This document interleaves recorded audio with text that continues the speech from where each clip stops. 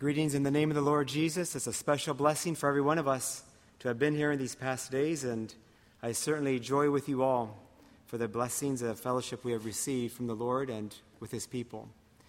Before we begin, I just want to take a brief moment to share with you, who may not have known, that Brother Avram Andre was transferred yet another time yesterday to another hospital, where he was scheduled to undergo surgery today. Yesterday was a good day for him and the family, Brother Danny in particular. As I spoke with him, they were very thankful for what they saw yesterday. The surgeons were positive going into the surgery, but I've been unable to hear from them today or contact them today to know how it went. They covet your prayers, they appreciate it, and they do send their love and greetings to you. Now with that, let's bow our heads before the Lord. God Almighty, in the name of the Lord Jesus Christ, thy Son and our Savior, we come before thee in this evening asking for a blessing, for a visitation of thy Spirit, even as he has already been with us in this day and in this week, and even in this program and in the songs that have been sung. Now, God, our Father, we pray and ask, be with us now. Father, thy servant is so unable. Thy Spirit is so needed, not just for him, but for this assembly. And so we entreat thee, O God, be with us. In the name of thy Son, amen.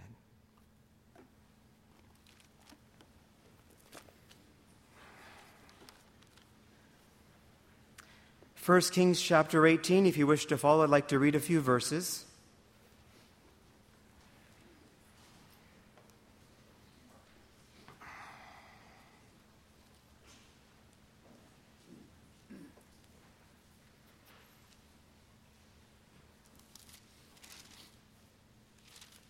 Verse number 18. Verse 17. And it came to pass when Ahab saw Elijah, that Ahab said unto him, Art thou he that troubleth Israel? And he answered, I have not troubled Israel, but thou and thy father's house, and that ye have forsaken the commandments of the Lord, and thou hast followed Balaam.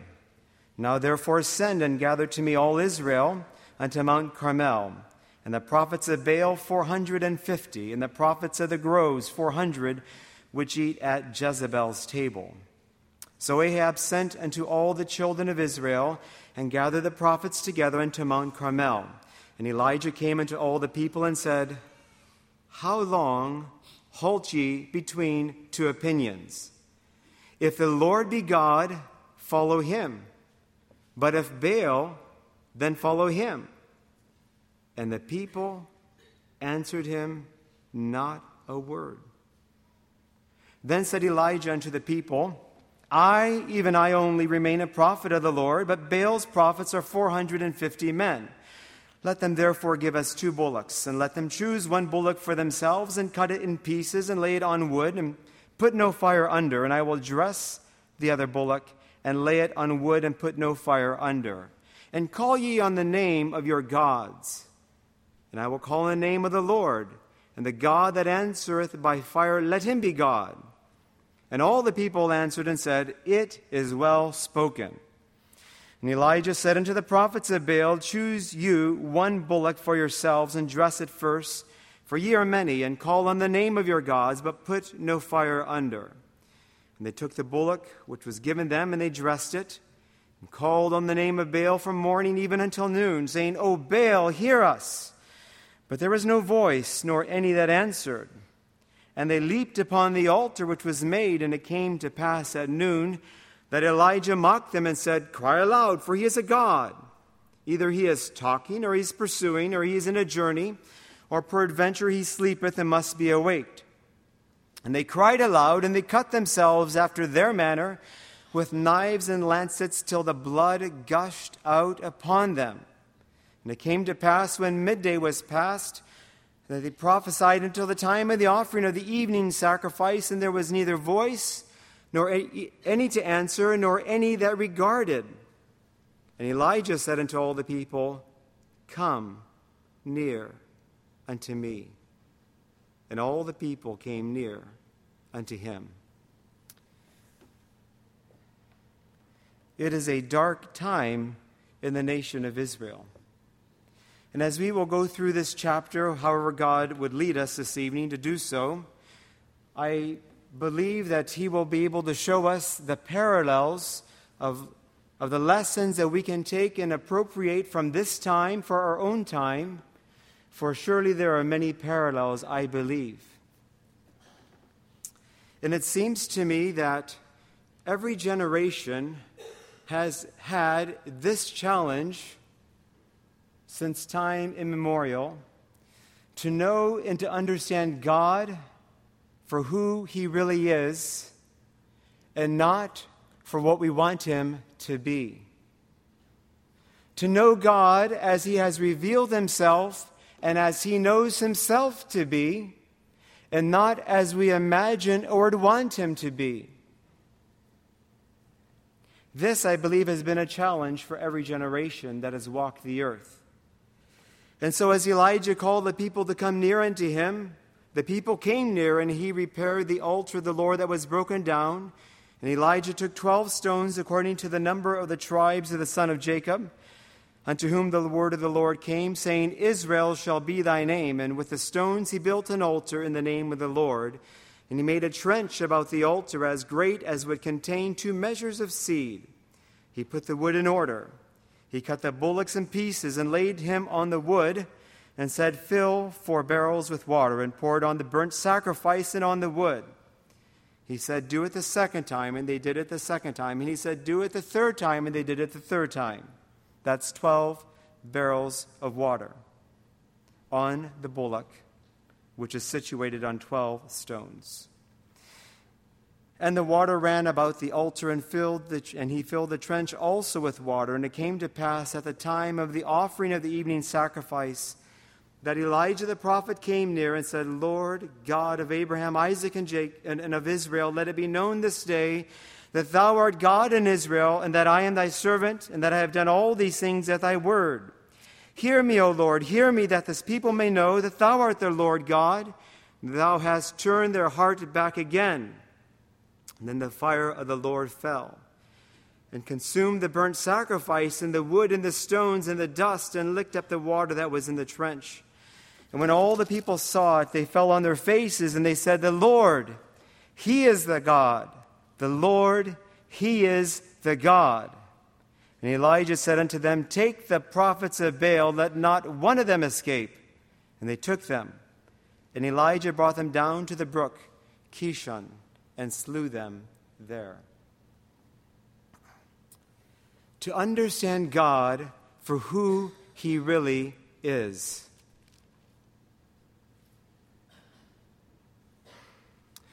It startles me. Or maybe it's better to say, it really puzzles me. It catches my attention. Let's put it that way. It catches my attention in this chapter that when Elijah said, How long do you hold between 2 opinions? If the Lord is God, worship him. If it's Baal, worship him. And the people answered not a word. The people of Abraham, Isaac, and Jacob answered not a word. When the prophet said, If the Lord is God, and they were silent. They were silent. There was their God who had delivered them from Egypt. It was their God who had chosen them from all the nations of the world. It was their God who this Elijah came in the name of. It was their God who raised up David, who established Solomon, who gave them the kingdom, who gave them the promised land. It was their God. And when the prophet said to them, If the Lord is God, and they were silent. What brings people to such a point in their life? When the truth is evidently set before them, and their heart and their soul is empty, and they are unable to utter a word to praise the God that made them, the God of their fathers. What brings people to such a point that they would cry aloud, the prophets of Baal now I refer to, and that they would cut themselves and destroy themselves and make themselves bleed for their God? What brings people to such a point? You know, idolatry is something that is hard for me to understand, but it is something that is throughout the Scriptures, the idolatry of the people and of the people of God. When Moses told the people in commandment number 2, "Thou shalt not make unto thee any graven image, nor bow down and worship it and serve it." And we think to ourselves, how can it be? A man's walking through the forest. He picks up from the floor of the woods a branch, a dead piece of wood. He takes it to an artisan, someone who is able to carefully craft it and carve it into an image. He adorns it, he details it, and then he sets it on an altar, and then he puts his face down to the ground before it.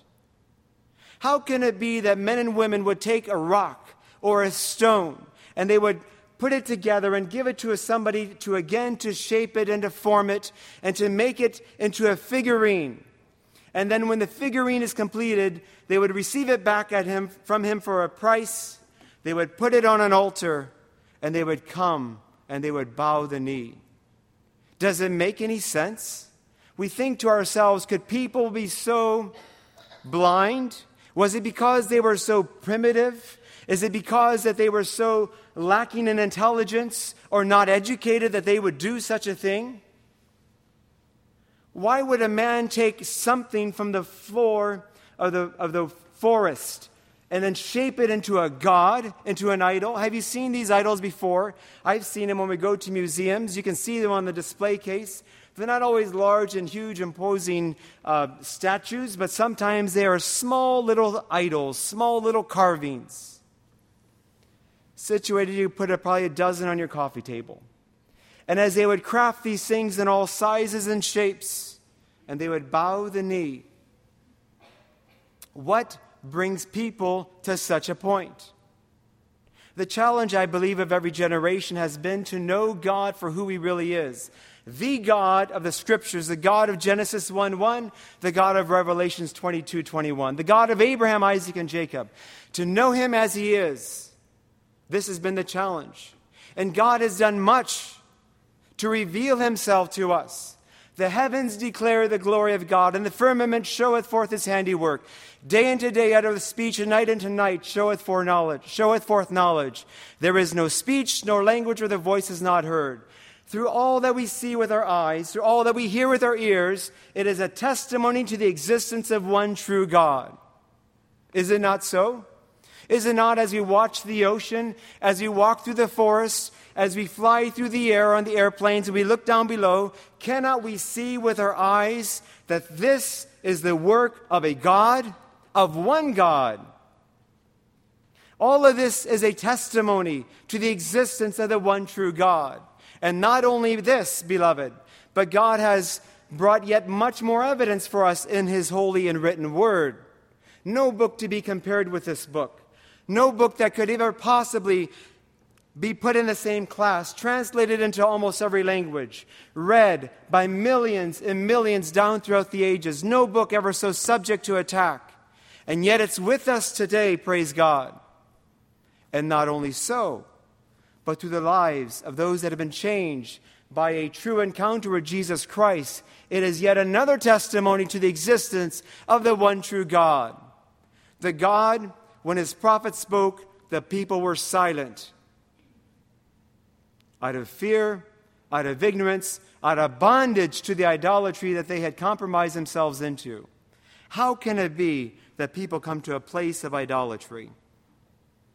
Beloved, God has done much as we struggle with the question of how do we know the God who is, for who He really is, and not what we want to make Him out to be.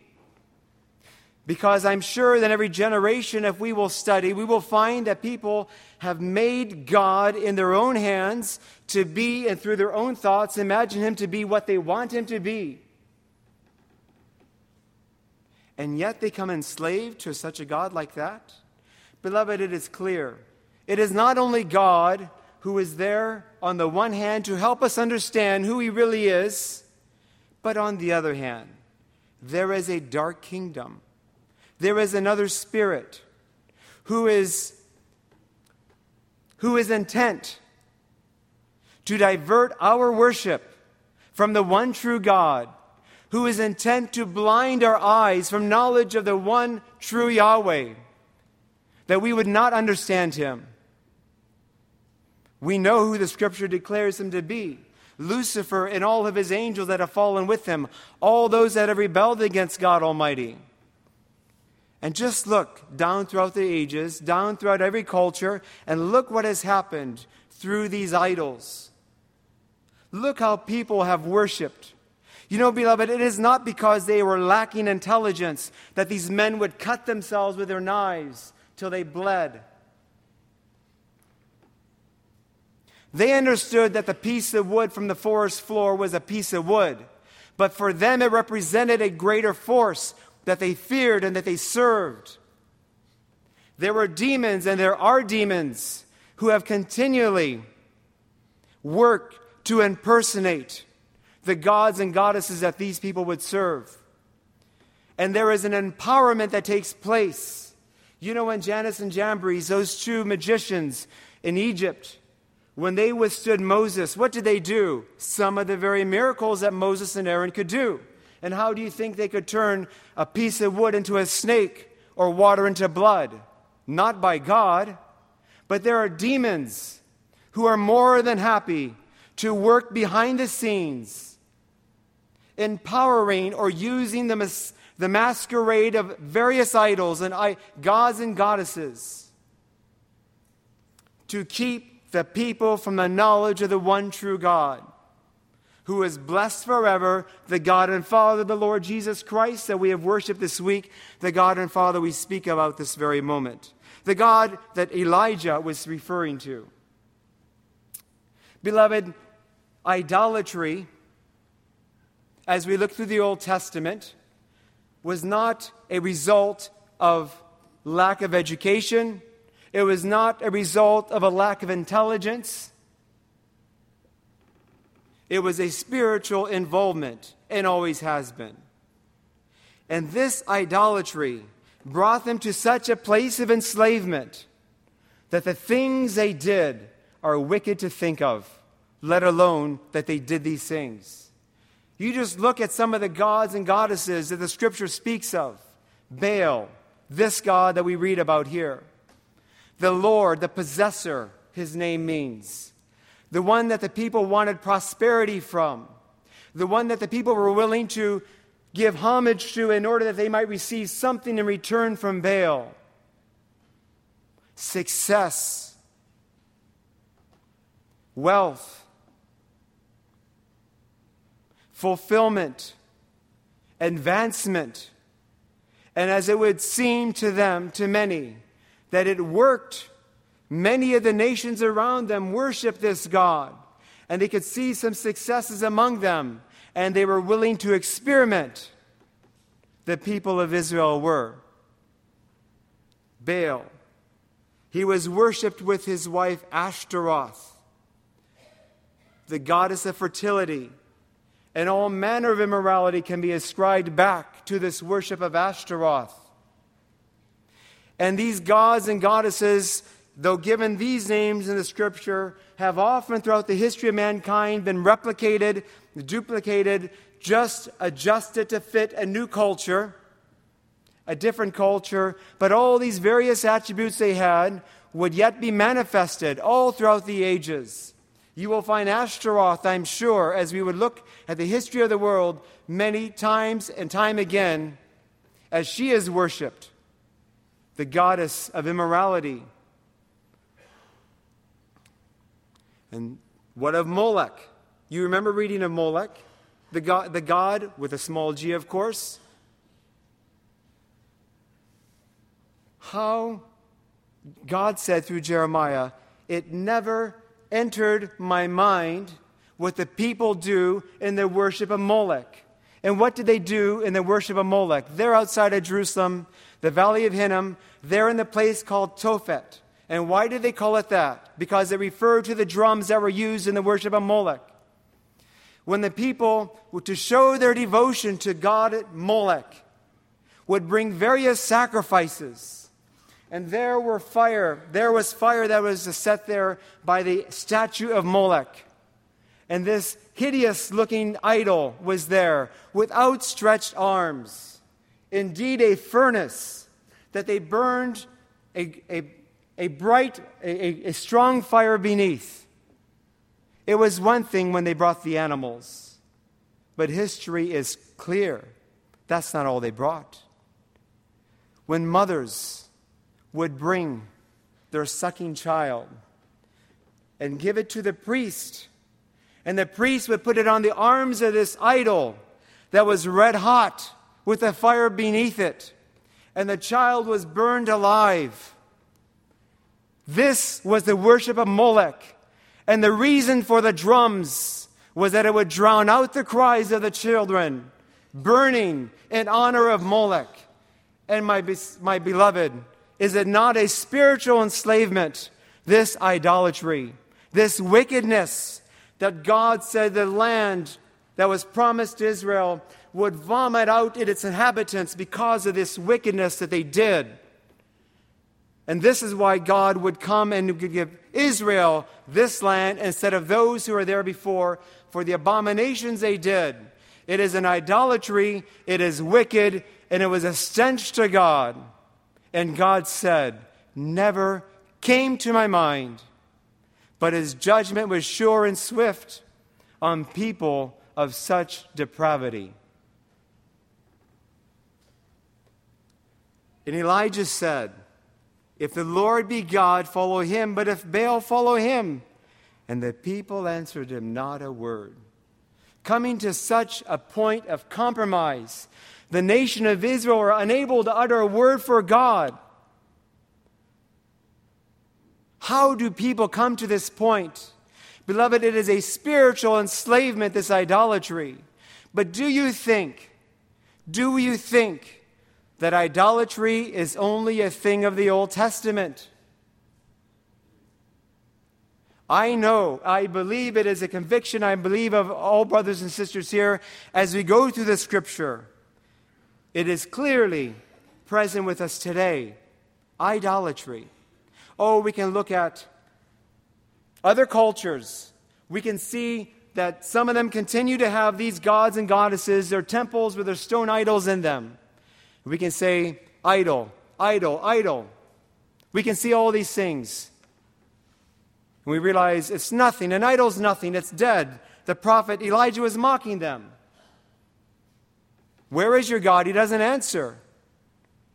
It's not because there is no demons involved in this worship of Baal, but because God had prohibited them from making any answer when Elijah was there among Carmel with them. But do you think it's a thing of the past? I think not. I think not. I know not.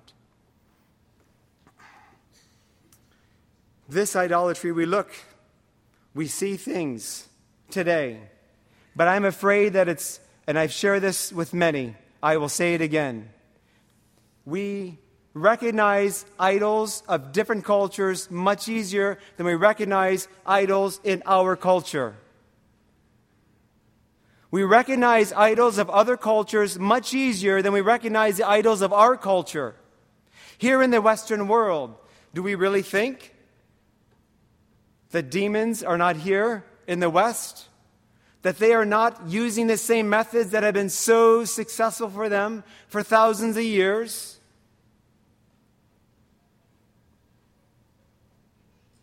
Is partial birth abortion any less monstrous than a woman placing her child on the arms of Molech? You see, one of the subtleties of the dark king, Satan himself, is that he is more than glad to hide. He is more than glad if he is never recognized. He has but one goal, and that is to divert you from God Almighty and to divert me from him. And whether we worship him in 1,000 or 10,000 forms, it matters little to him. But it does matter to him that you know not Jesus Christ. It does matter to him that you know not the God of the Scriptures. And if you choose Hinduism, if you choose Islam, if you choose the various movements, the various false religions, cults, whatever they might be. If you choose atheism, he cares little. Because he knows it is not a question of if you will worship. He knows that we are spiritual. God has made us that way. My friend, you are spirit. There is a spiritual dimension to you.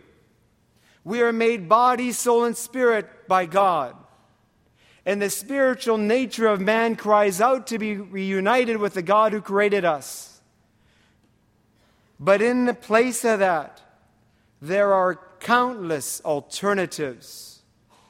And in our day and age, it seems so very evident, does it not, beloved, that he has mastered, the enemy has mastered this approach of hiding himself here in America, so that people chase after many things, not for a slightest fleeting moment, thinking that it might be an idol.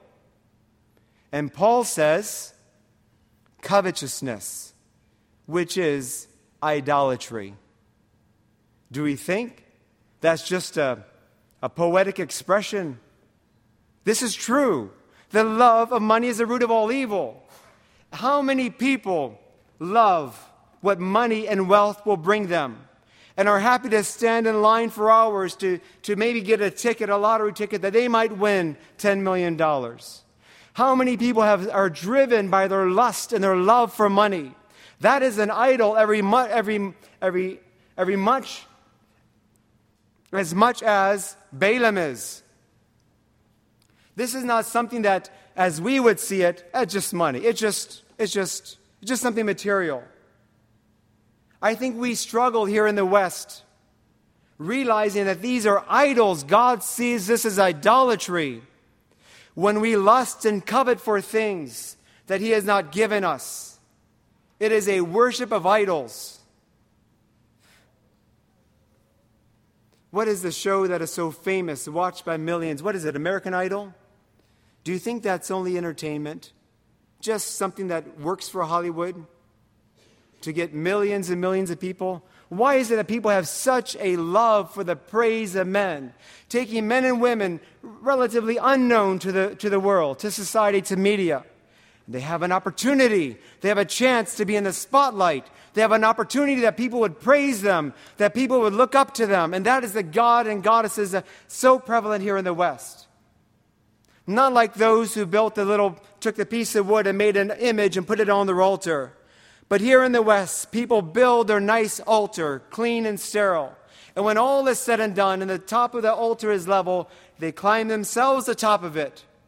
They have reached the pinnacle that they themselves, Paul says, in the last day, perilous time shall come because men shall be lovers of pleasures more than lovers of God. Men shall be lovers of their own selves.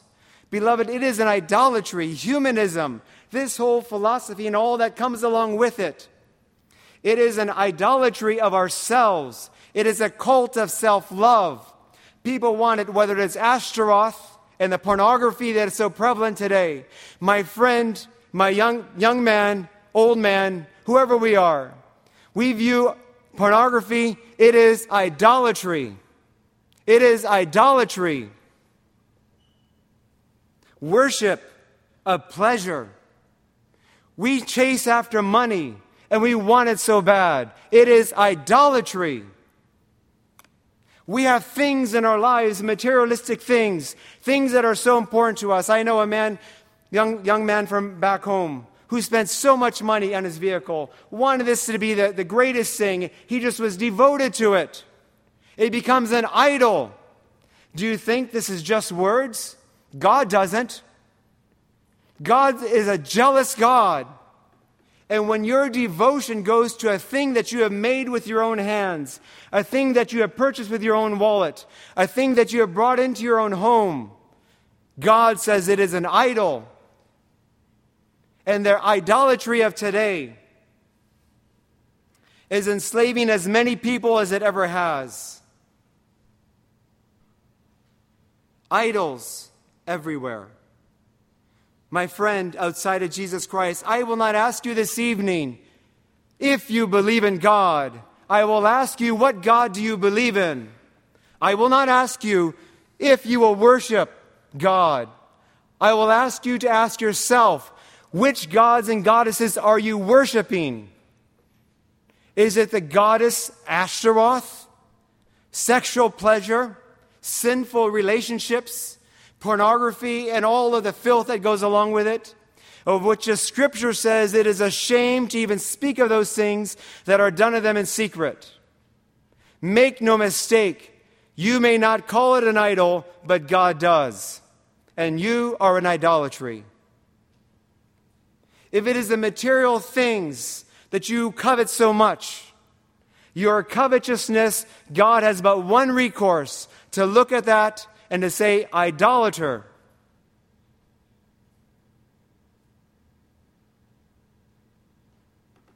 Who do you worship? The nation of Israel was silent. Perhaps it was also of shame, as they heard the voice of the prophet, the one in the wilderness, saying, "If the Lord be God," and the people were silent.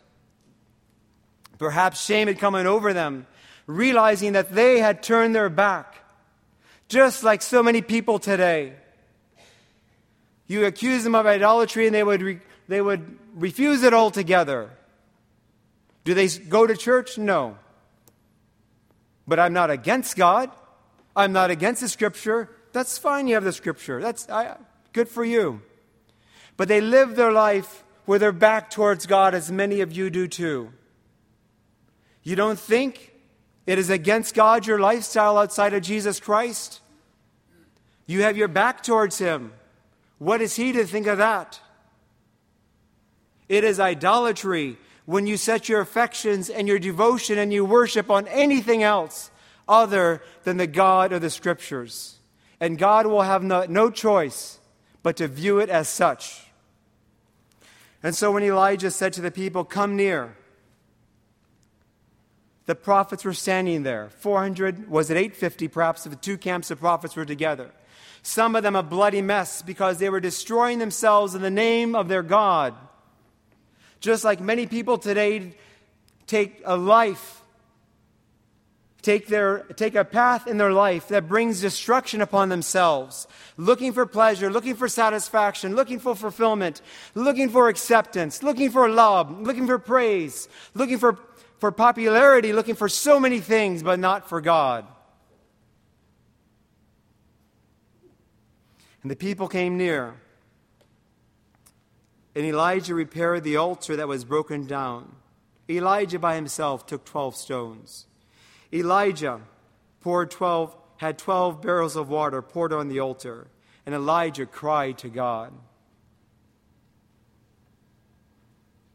There is only one thing that can be done with your idols, but you first must realize you have idols. Ezekiel says the problem is that the idols are set up in the heart. This is the problem. The idols are here. Yes, in Ezekiel chapter 8, you can read about what men were doing in the imagination of their mind when they thought no one was looking, no one could see what they were doing.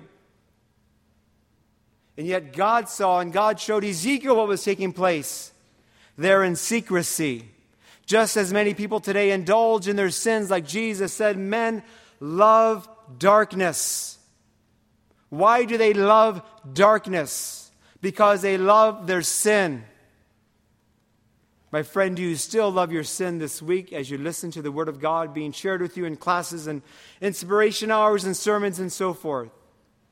Do you see what your sin does for you? What does your idol do for you? What will he do for you when you come to the end of your life, as we all must die? When you cry out to your idols, what will they do for you? I want to know. You should want to know. Because that day comes for every one of us. That day comes for every one of us. I've shared with you before how a few years back, visiting in San Jose, Sonora, there in the dusty courtyard of a house where a woman had just taken her life hours before. It's a casket made out of cheap wood, plexiglass covering it, the anguish on her face. It was her daughter crying to break your heart. We're standing there, and I look at the scene. I look at the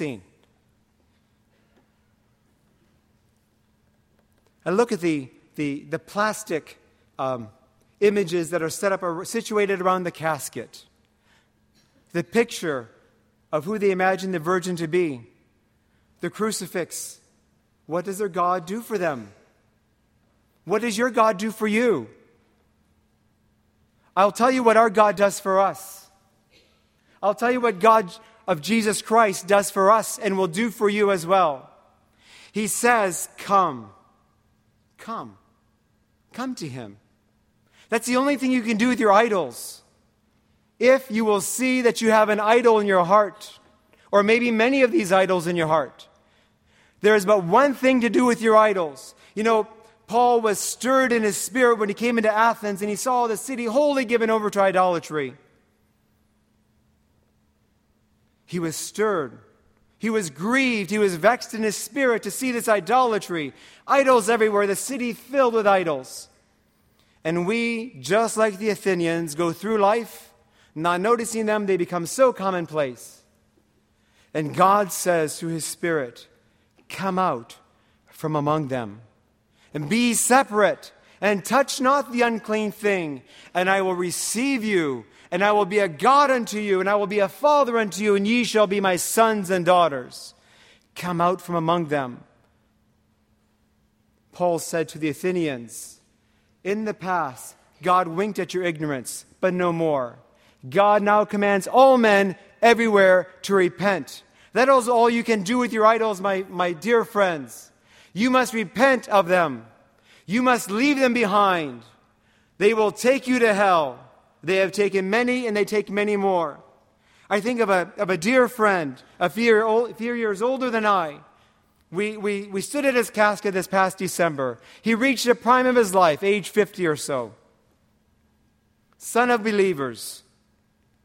He'd went through many experiences, and as his mother asked him yet again, even very recently beforehand, if he would yet turn to Jesus Christ and come to the Lord, and he says he's just at that point to do so. He had gotten married, he was happily married, and so on and so forth, but he never, like the 3 men we heard about this week who walked from the accident, his wife survived the accident, but he did not. You know, beloved, what does our God do for us? He tells us to come out from among them. Leave your idolatry. Repent of your sins. Realize that these things take us to hell and take thousands upon thousands to hell. And you come to Jesus Christ because Jesus said, come unto me. When we look at the word come, when we think of this invitation to come, it is an invitation to leave your idols. It is an invitation to come out from among them in order that you can come to Jesus Christ. You cannot come holding and grasping your idols in your fingers and stuffing them in your pockets as you come to Christ.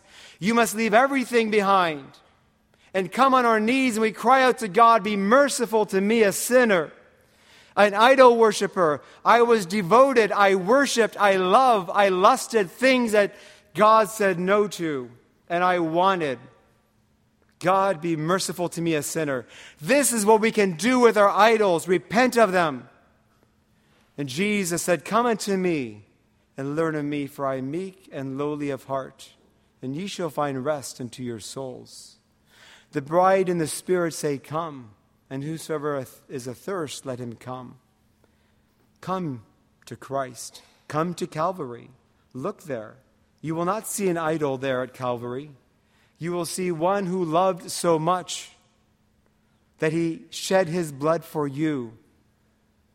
This is what our God has done. He's not like your god or goddesses who will use you and enslave you. Our God was willing to die for us.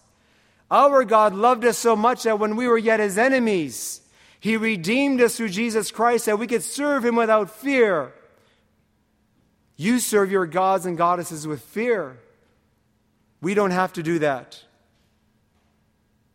Our God loves us that much that He gave Himself, not a proxy, not a substitute. He gave Himself for us. That's how much our God loves us. Our God promises to return, and our God has fulfilled every promise He has made. How many promises has your God and goddesses kept for you in your life? How much fulfillment do you have? How much success do you have? And you know what? If you have fulfillment, if you have success, but you have not the God of the Scriptures, that too shall vanish away. My dear friends, I can only say,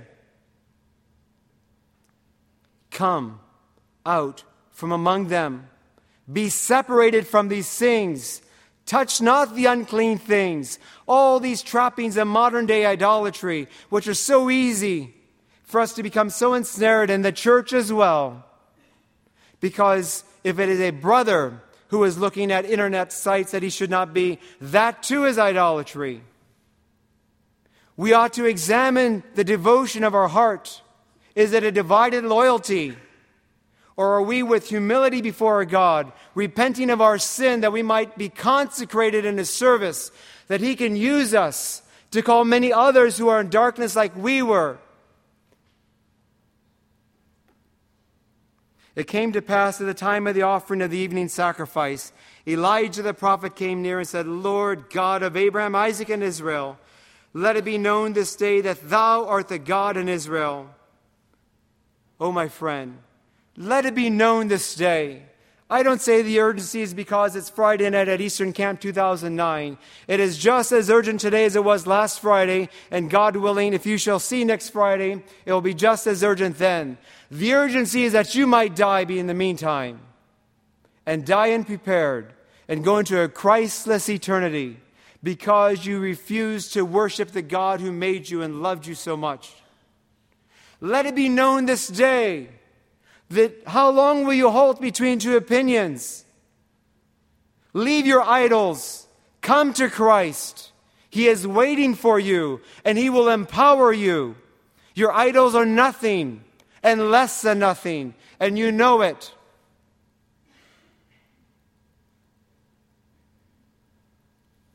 And God answered Elijah, and the people fell on their face. The Lord is the God. That's repentance. It is not a 7-step program or 10 or 12. It is on your face before God, the God who loves you, the God who desires to have fellowship with you. Won't you come?